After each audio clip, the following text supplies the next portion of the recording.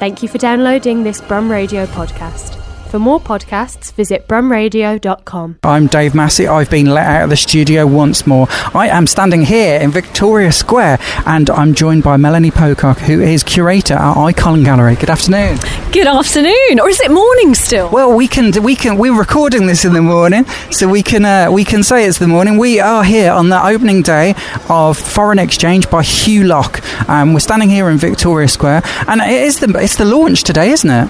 It is indeed. I would say the grand unveiling, but over the weekend we were installing in plain sight, lots of crowds already getting a sense of the artwork. How does it feel to see people seeing it straight away? Oh gosh, it's moving, it's incredible, exciting, nerve-wracking, because it's a public art project and people can decide, how they feel about it. And for people physically looking at it, could you describe what you can see? Sure.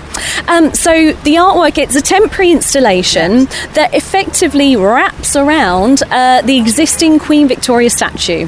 And what you see is the existing statue surrounded by 5 slightly smaller exact replicas of her, and they are all standing in a boat about to embark on a voyage across the sea. Mm-hmm. And the idea behind that is that all of these statues are going to be delivered to Commonwealth countries to be erected in public squares, because that is indeed what happened a lot during Queen Victoria's reign during the British Empire.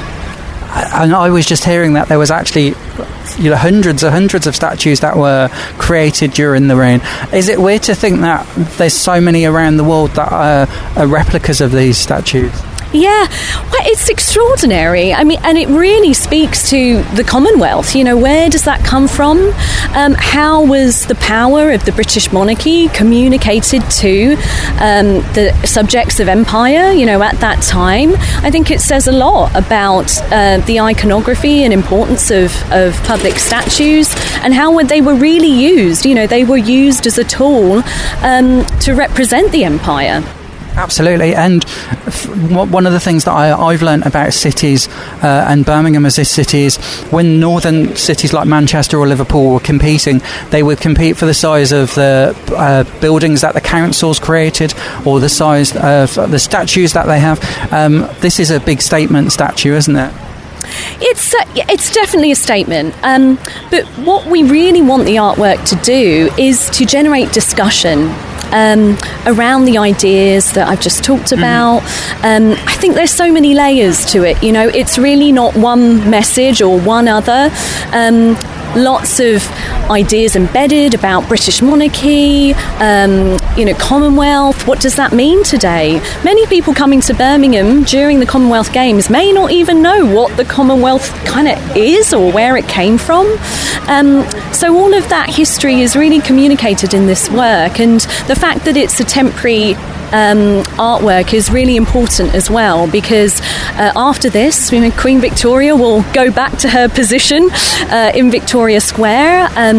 We've been very mindful during the conception of the artwork to ensure the preservation of that monument. But during this time, during these next 2 months, when there are a lot of people who are going to be interested in understanding more about that Commonwealth history, they've got a chance to, through this work. Yeah. And one of the comments I read yesterday was about who funds it, and it's got a whole group of funders for it. I've seen the Arts Council England, National Lottery Heritage Fund, Henry Moore Foundation and the Icon Investment Fund are all listed as being the people that have funded this. How does it feel to have so many different groups on board with it? Yeah, it's wonderful, because what has happened is there's a real sense of a team, coming around this. And when you're dealing with public space and a public heritage asset, as is the existing Queen Victoria statue, it's really important to have those conversations and the support of local authority. I mean, honestly, the council, we cannot thank them enough for being so supportive. And yeah, I think everybody lends also their own perspective on the project, with the cultural festival, with the Commonwealth Games, they're obviously thinking it very much through that lens. For Icon, as a leading contemporary art gallery in the city, we've worked with Hugh for many years. We presented a big exhibition of his work in 2019 at the gallery, so we know him very well, we know his practice very well.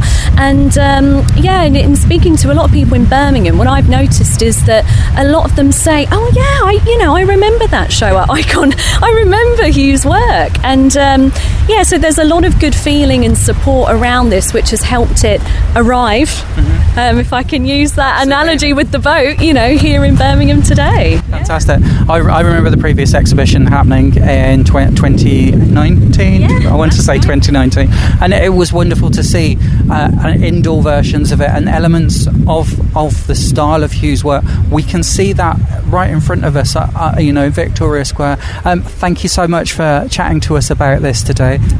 Thank you.